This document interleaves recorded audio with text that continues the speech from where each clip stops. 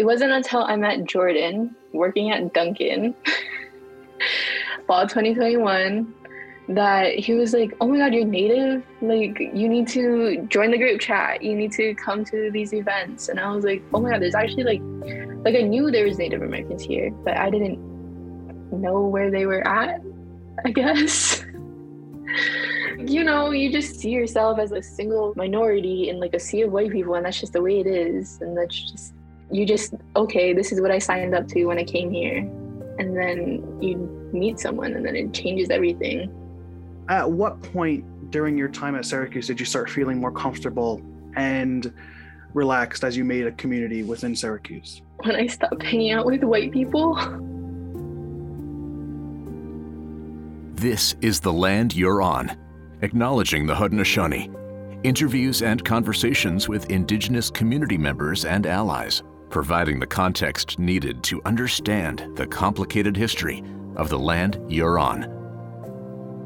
This episode is 2 of 2, centering around interviews conducted by Syracuse University senior Tehosterihens Deer.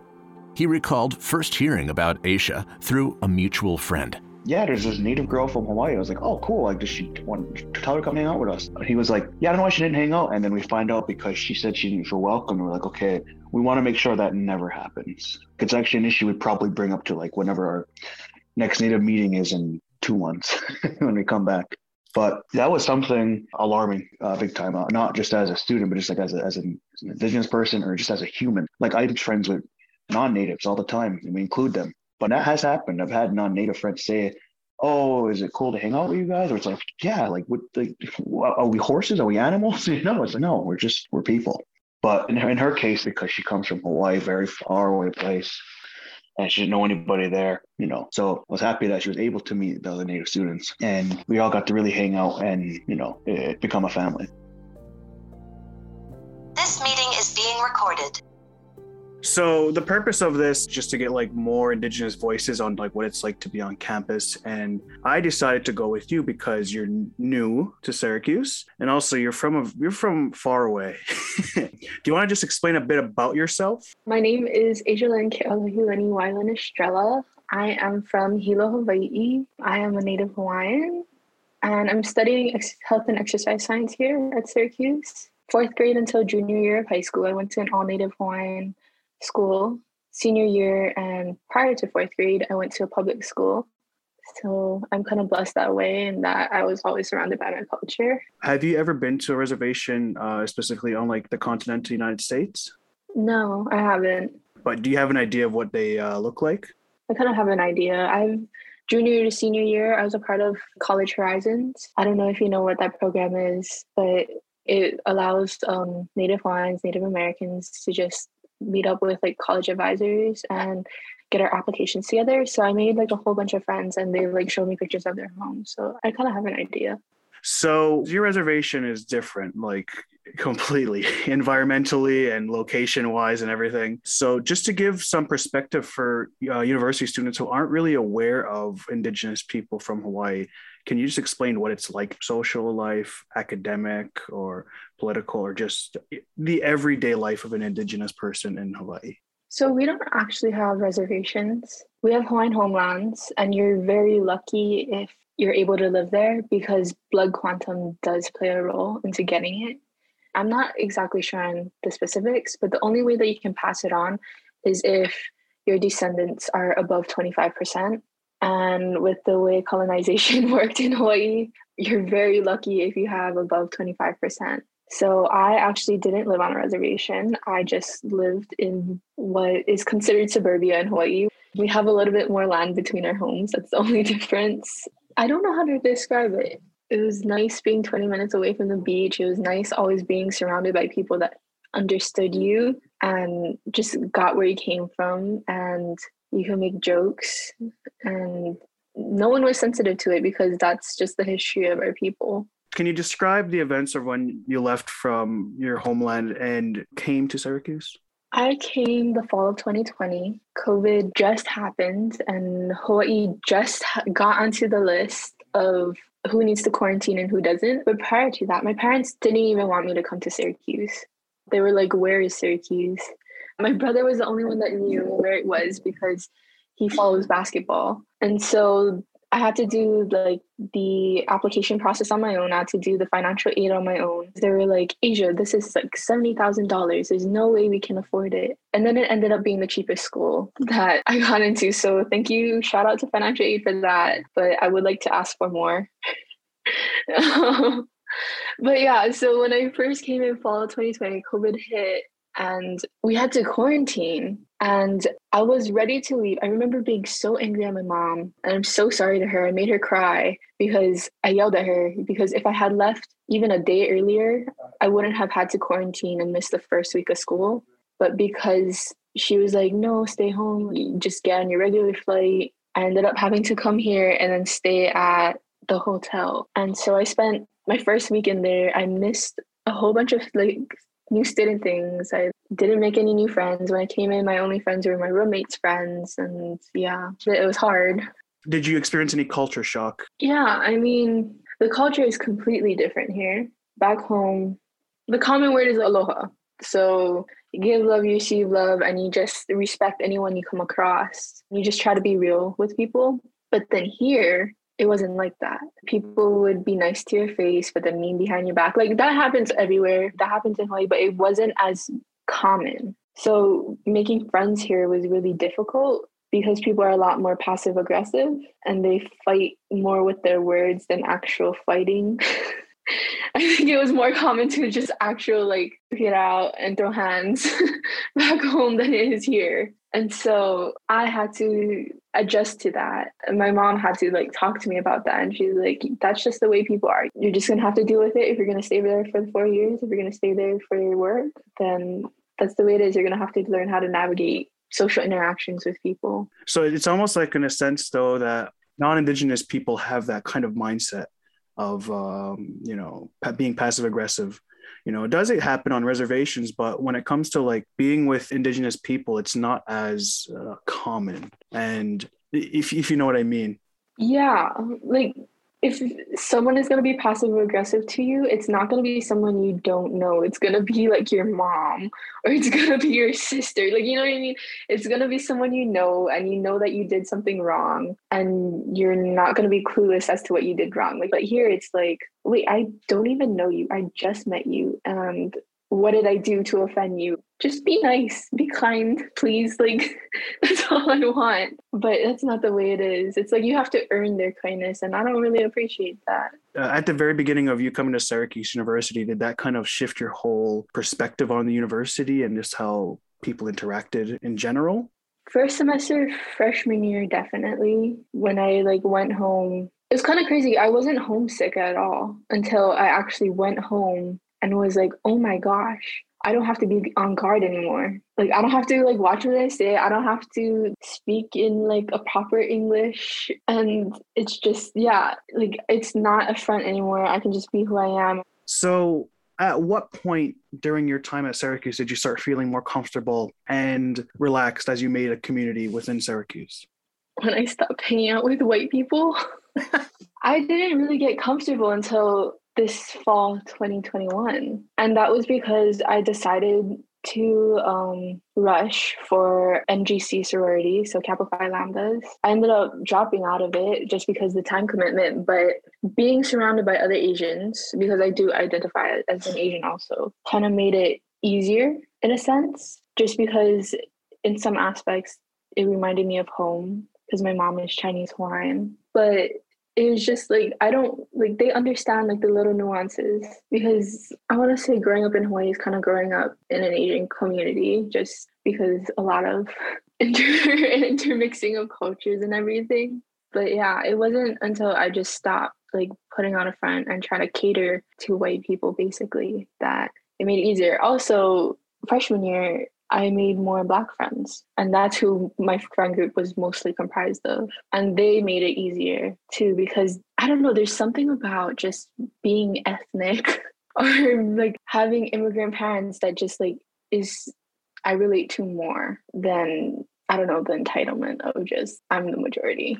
Completely agree with that. Completely. And so when you're on campus, at what point did you get involved with the Indigenous students on campus? or become aware that there was like a community?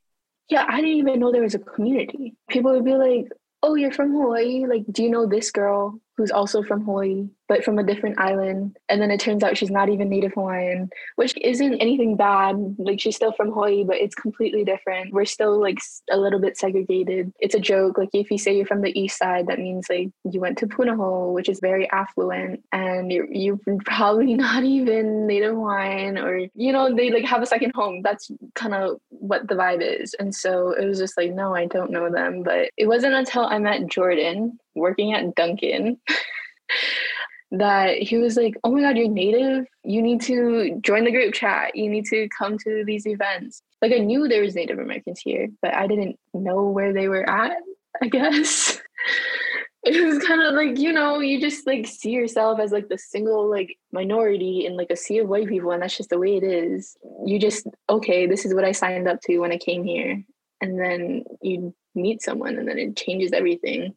So do you think it was the university's fault for not advertising that there was Native organizations around campus? Because the Native organizations itself, they do promote it, but the university itself doesn't really discuss it as much. And I'm kind of shocked that they never brought that up to you at the beginning. Because I know you said you were in quarantine during your first week, so of course you missed some of that, but I'm surprised the university itself just said, hey, there's a Native community, you should reach out. I think the treatment, or not the treatment, but like what you guys get advertised as Native Americans on the continent is different than what Native Americans from the islands get. So I think the university targets you guys more because they understand more that, oh yeah, like you're a Native American, and they know what that means. I would get emails, but I never wanted to step on anyone's toes, because it was like your guys' holidays or like drum circles. And I didn't realize how similar we were. Like, you know what I mean? Like, I didn't want to just come in and be like, oh yeah, just because I'm Native Hawaiian, I'm also Native American. Like, even though like we have no beef,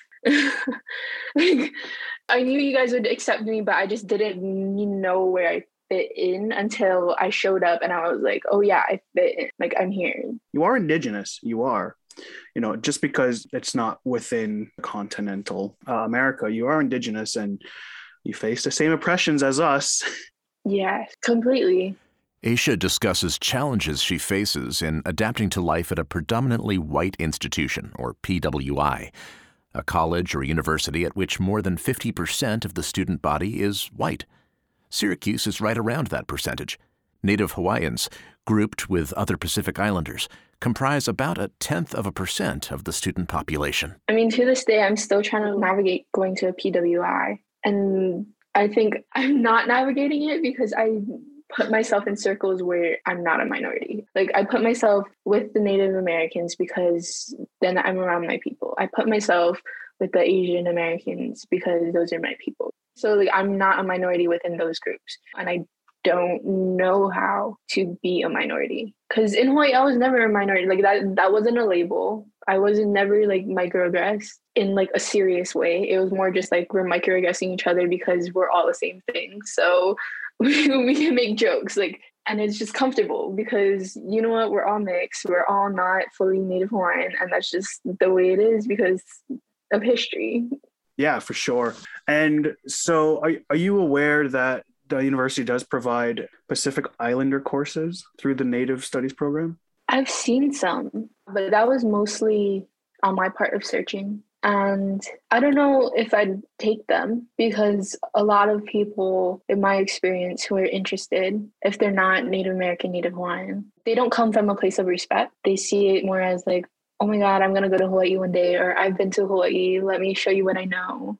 Or like they just infantilize us and just put us on a pedestal because we aren't real. And it really makes me uncomfortable to learn from someone who doesn't understand the nuances. I moved schools senior year. So I went to a Native Hawaiian school junior year, and then senior year I went to a public school. And the public school's history teacher, she was teaching Hawaiian history, was like, everybody who lives in Hawaii is Hawaiian.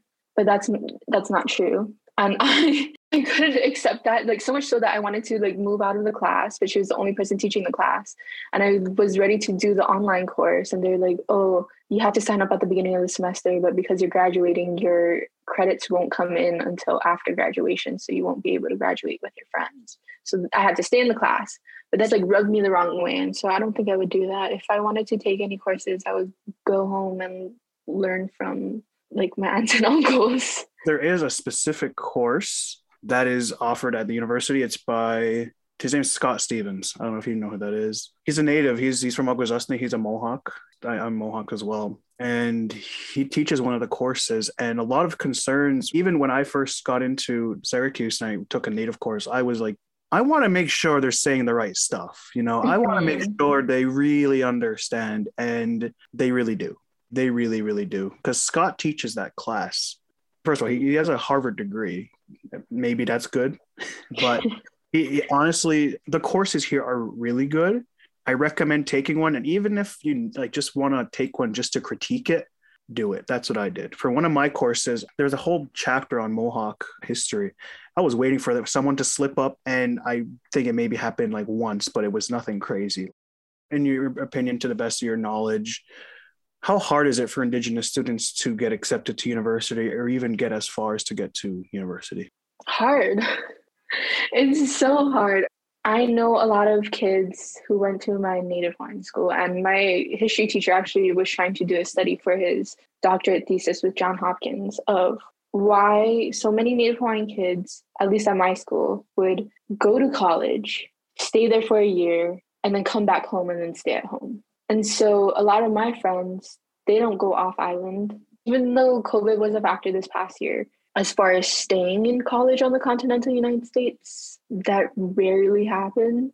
A large number of students do end up transferring back home. And I probably only know 5 people that went as far east as me. There's like the WUI program, the Western Undergraduate Exchange. So it makes college easier if you stay on that side. So because it's cheaper to stay on that side, a lot of kids from my school ended up going to Arizona, Las Vegas, California, like Washington, just because it was easier and cheaper. And because of that, there's a lot more Native Hawaiian presence there. So why do you think Native Hawaiians and Indigenous students drop out or just don't return to school?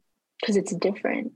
I kind of went into college with my eyes wide open. I knew what to expect because I went to college prep programs, and I've been around a lot of white people. Like I've been around a lot of like kids our age before at these programs, and I kind of knew you're going to be the minority. You're like, even though I've never like fully experienced it, I knew what was coming. And also I just think it's burnout because on top of all of like the academic expectations, you also have like this emotional, like you have to keep yourself not perfect, but like, you know, you have to keep yourself stable emotionally, being so far away from home and being in a new culture, and just, it's hard. It's exhausting. When I was in high school in Montreal, so like we're not far from the city, my reservation, and people would go, "Do you live in teepees?" And this was like 10, 11 years ago. They would ask me that, and I was like, what? You know, well, I'm like, first of all, we're not the right group, totally different group.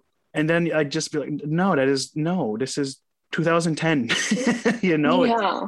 You know, and that just like that mindset that people have when they think of like Indigenous people, it's just like backwards. Would you agree? Like they still think we're savages. That's the way that I perceive it. Because it's like, okay, we're in the 21st century. So why can't you comprehend that I live in the 21st century? They still ask about the grass skirts. And oh my gosh, I was talking to my friend. We were at a party and he just like overheard and he was like, "Oh my God, you're from Hawaii. Would you wear a coconut bra for me?" Ew. Also, those are not historically accurate, but whatever fantasy you have going on, okay, get away from me. At another person's house, there's also this other guy, and I'm pretty sure he was like a ROTC kid or something, or like he was in the army. He goes, "Don't you guys hate Japanese people?" And I couldn't comprehend it because first of all, I'm also Japanese. He thought like, oh, because of Pearl Harbor, I would hate Japanese people without understanding that most of us are Japanese because of plantations. That mindset of, oh, you're like, oh, the lost civilization. Oh, you're like the dying race. People are just so ignorant and they don't know the history. Like they don't realize that we were a kingdom. They don't know that like we had treaties, we had like partnerships with England. Why do you think the Union Jack is on our flag? And like we were supposed to be protected by England. We were our own nation until America decided to do what they do. They came in and they're like, yeah, you guys need freedom, right? And then they pretty much did the exact same thing as what they've done for hundreds of years. They liberated us, in quotes. In my community, we have like this concept of you need to stick with someone who's Mohawk, that kind of forced narrative you need to comply, because of course, revitalizing the language, that's there, but you can do other things while also revitalizing the language. It seems like a generational thing where like your grandmother's grandmother taught her that. So to ask you now, think years in the future, let's just say you have a child and your child says they want to go to SU. Would you advise them to go there, or would you tell them to take a different route? You could be as honest as possible. I kind of have to think about it because I don't know. Because a part of me wants to be like, no. But another part of me, like, this is the reason why I transferred, because it's like, if not here, where? Because I obviously don't want to go home. I could have stayed at home and went to school in Hawaii, but I didn't. So I understand like this need and this drive for wanting more for yourself. And you can only kind of accomplish that if you go on to the continent, basically. When I decide to have kids, I'm going to go home and I'm going to raise them in Hawaii. I'm not going to raise them on the continent. A part of me just refuses to do that because I want them to understand the nuances of what it means to be Native Hawaiian. I want them to be able to pronounce their middle names. Like, I want them to say Hawaii instead of Hawaii. I want that for them. And like, it has nothing to do with blood quantum, but everything to do with pride.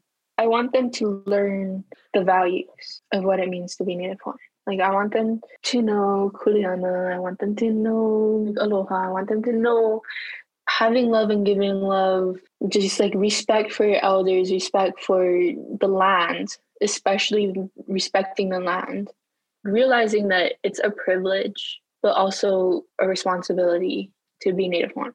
So with that in mind, what are ways do you think that the university can improve on incorporating more of Native Hawaiian and Indigenous people from around the world who aren't just Native American to the general student population?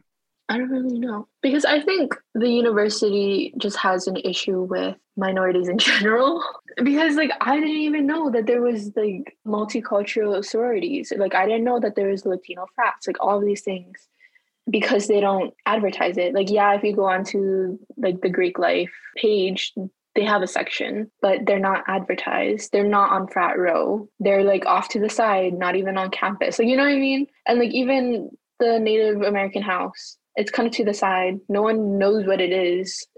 I was thinking about this recently. If I wanted anything in this entire world, like if I became like a billionaire, like Elon Musk money, I would give money to Syracuse University, specifically for another house, basically, or like another student center, just for like Native students, just as a safe space. And I want it to be right smack dab in the middle of campus, either right next to Shine or right by the quad. And I'm going to label it Ke'alohilani or like whatever, like some Hawaiian word, because I want it to be known, because it isn't. And we're erased. Like, we're used for their demographics, but we're not anything more than just a statistic. Yeah, that's always like the running joke. When we got into university, we're like, did we get in for our academics or to fill the demographic? I mean, but it's kind of sad that a lot of us kind of feel that way. In the back of our head, some of us, we just think like, did we get in because of our academics or because they need more Native students on campus from around the world? Yeah, and students think that too. Oh, you're Native? Did you put that on your application? Like, do you think that's how you got in? And it's like, why are you asking me those questions? Have you seen my resume? Did you see my ACT scores? Like, I deserve my place here just as much as you did, but you don't understand that because your privilege just can't comprehend that someone would need financial aid to attend here and someone can't afford to attend here, but they still deserve to go here. Yeah, of course. And obviously, because there are students at the university who are white or who are Black, who are Asian, who are Arabic, who are all in the same category, who have struggles.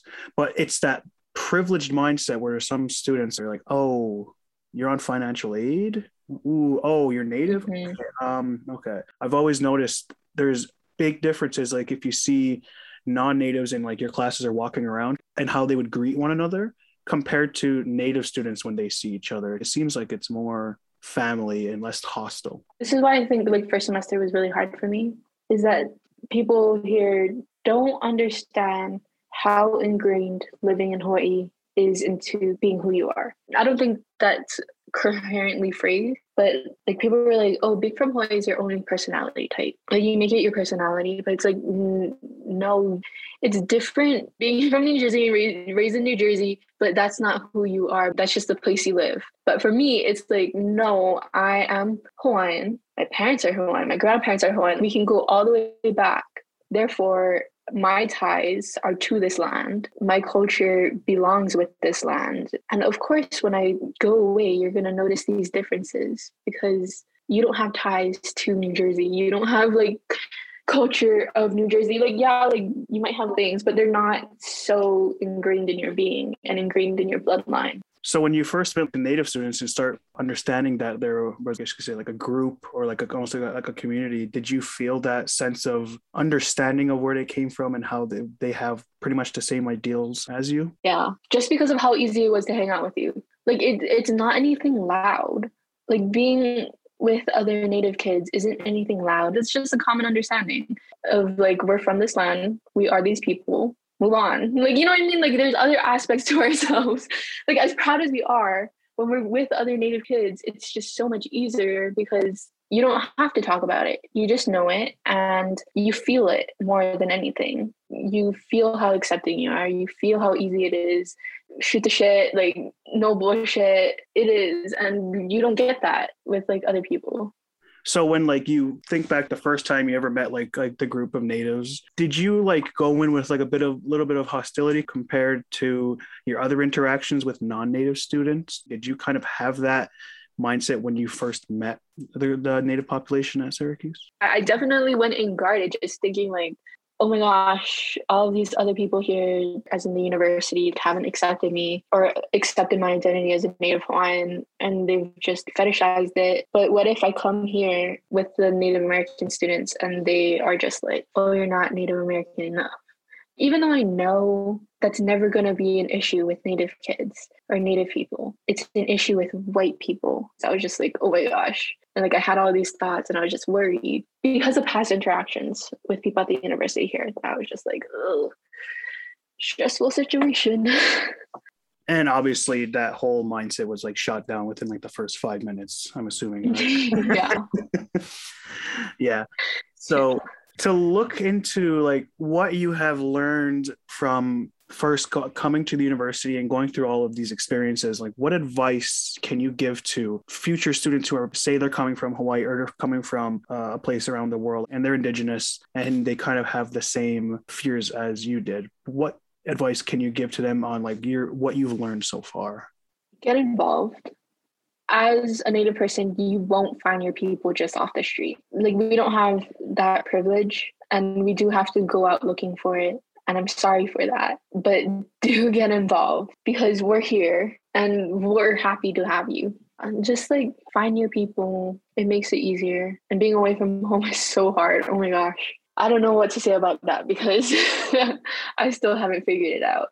It seems like it's just going to be like an ever-long learning process, how to adapt, how to overcome. And I'm guilty of it. Oh, I'm so far away from home. It's like, no, because there's students like yourself who are really far away from home. Even for you, like, even though you're so close, I think the reason why we get homesick so much and it hurts so much is because the culture is just so different. Like, yes, we like yearn for our land and our family and all these things, but we just yearn for like the stability of knowing our culture and knowing the culture of where you're at and not having to second guess yourself and not having to think like, okay, can I introduce myself in my regular accent? Because apparently I do have one.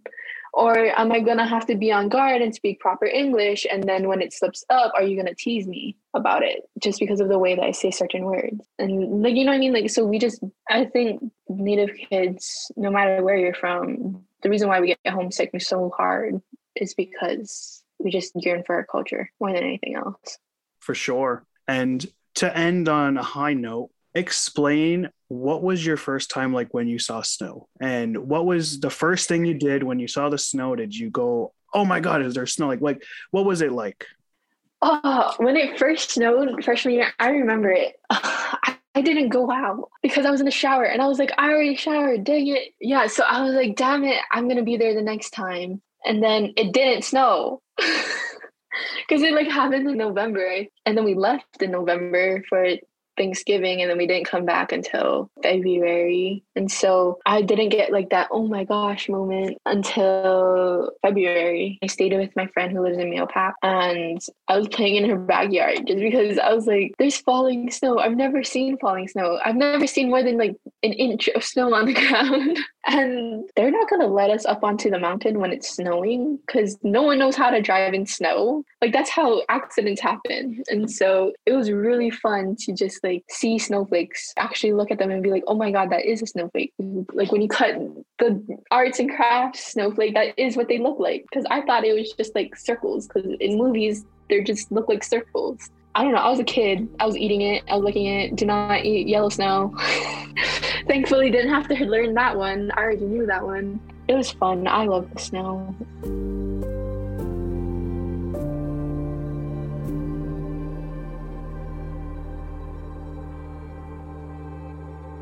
The Land You're On is a production of Access Audio, a storytelling initiative of the Special Collections Research Center at the Syracuse University Libraries.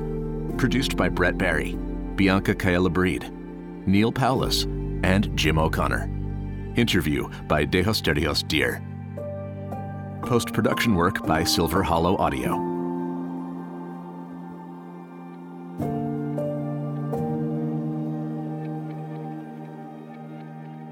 The Land You're On is distributed by WAER Podcasts, available at waer.org, on Apple Podcasts, Spotify, and wherever you find your podcasts. Production help for The Land You're On from Cal Doherty and Kevin Claus. For further information, reading, and educational resources, visit the Land You're On Research Guide, available at soundbeat.org.